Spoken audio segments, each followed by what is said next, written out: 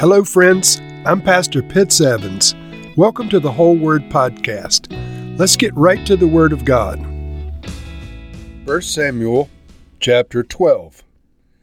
Samuel said to all Israel, I have listened to everything you said to me and have set a king over you. Now you have a king as your leader. As for me, I'm old and gray, and my sons are here with you. I have been your leader from my youth until this day. Here I stand. Testify against me in the presence of the Lord and his anointed. Whose ox have I taken? Whose donkey have I taken? Whom have I cheated? Whom have I oppressed? From whose hand have I accepted a bribe to make me shut my eyes?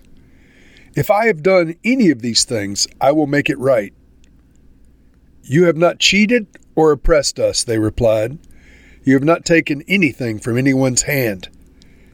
Samuel said to them, The Lord is witness against you, and also his anointed is witness this day, that you have not found anything in my hand. He is witness, they said. Then Samuel said to the people, It is the Lord who appointed Moses and Aaron and brought your ancestors up out of Egypt.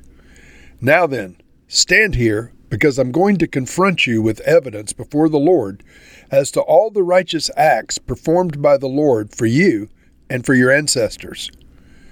After Jacob entered Egypt, they cried to the Lord for help, and the Lord sent Moses and Aaron, who brought your ancestors out of Egypt and settled them in this place.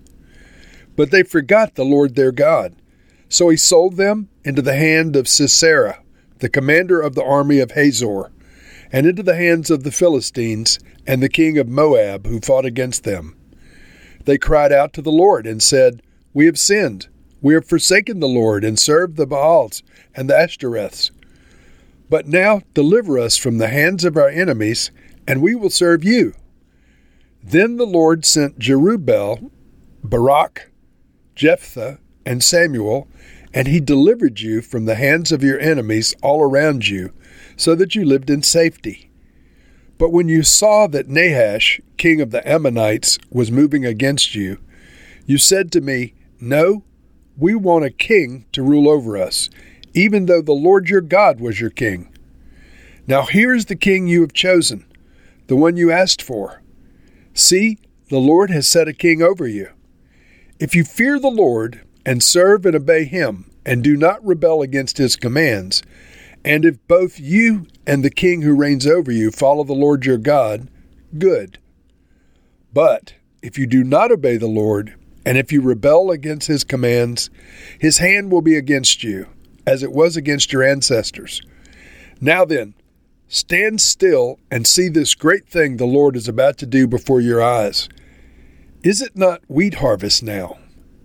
I will call on the Lord to send thunder and rain, and you will realize what an evil thing you did in the eyes of the Lord when you asked for a king. Then Samuel called on the Lord, and that same day the Lord sent thunder and rain, so that all the people stood in awe of the Lord and of Samuel. The people all said to Samuel, Pray to the Lord your God for your servants, so that we will not die. For we have added to all our other sins this evil of asking for a king. Do not be afraid, Samuel replied. You have done all this evil, yet do not turn away from the Lord, but serve the Lord with all your heart.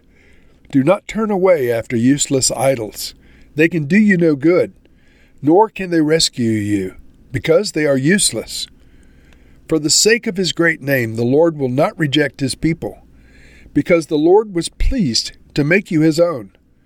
As for me, far be it from me that I should sin against the Lord by failing to pray for you, and I will teach you the way that is good and right. But be sure to fear the Lord and serve him faithfully with all your heart. Consider what great things he has done for you. Yet if you persist in doing evil, both you and your king will perish.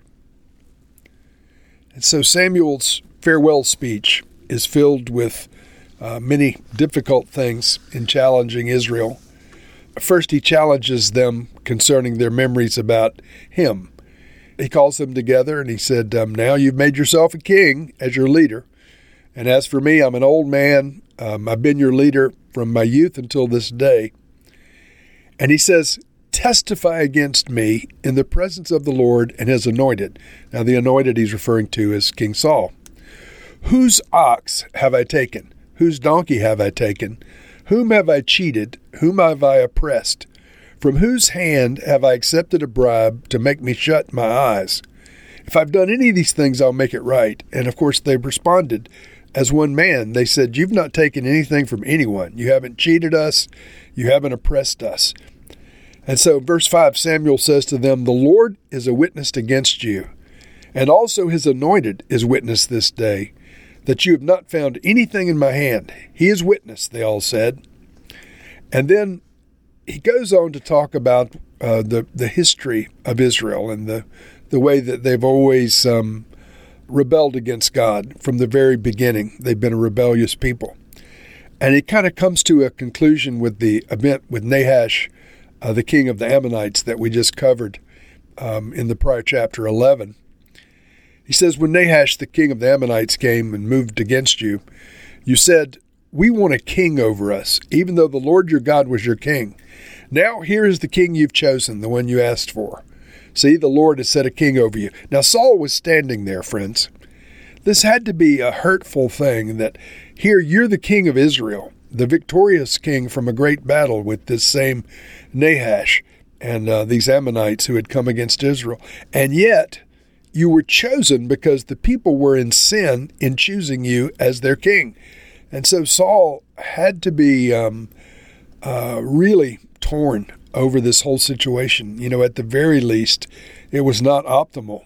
And at the worst, he was a result of sin. He was founded in sin. His monarchy was founded in rebellion against God. And so how must Saul have felt with this type of foundation for his 40 years of ruling over Israel? But nevertheless, we're dealing with Samuel. And so Samuel says, I'm going to show you that the Lord is really upset about your choice of the king. In verse 17, he says, is it not the wheat harvest now? Now, why did he say that? Because in the wheat harvest, it doesn't rain. And so at the time of the wheat harvest in Israel, it's very dry. But Samuel said, as a sign and wonder, I'm going to call on the Lord to send thunder and rain, and you will realize what an evil thing you did in the eyes of the Lord when you asked for a king. And so Samuel did call on the Lord. He prayed, and that same day the Lord sent thunder and rain. And the people were terrified. The Bible says they stood in awe of the Lord, and they stood in awe of Samuel. And they asked Samuel, please pray to the Lord your God for your servants, so that we will not die.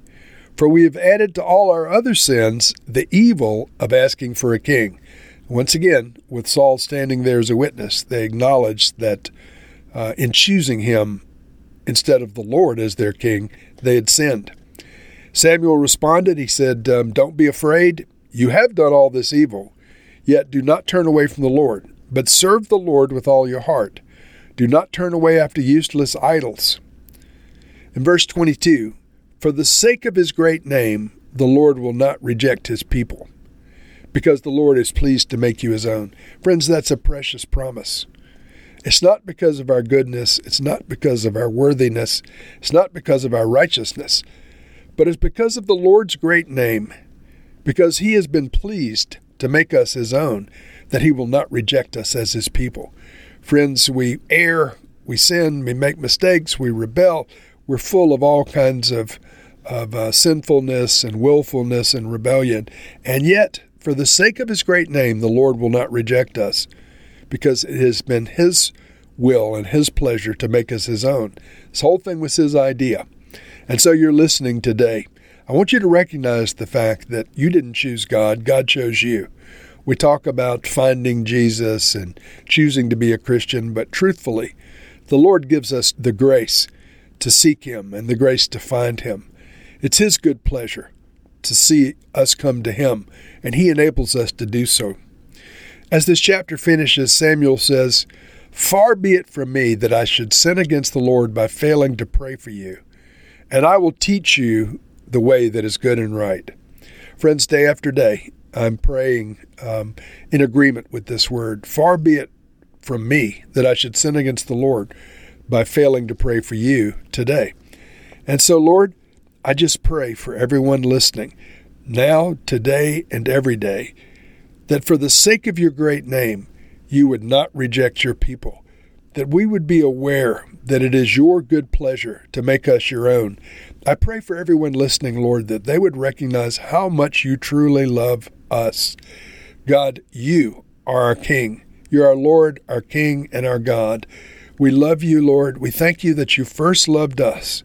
Thank you so much, Jesus, for all that you've done for us, all that you're doing, and all that you'll do in the future. In your great name we pray. Amen.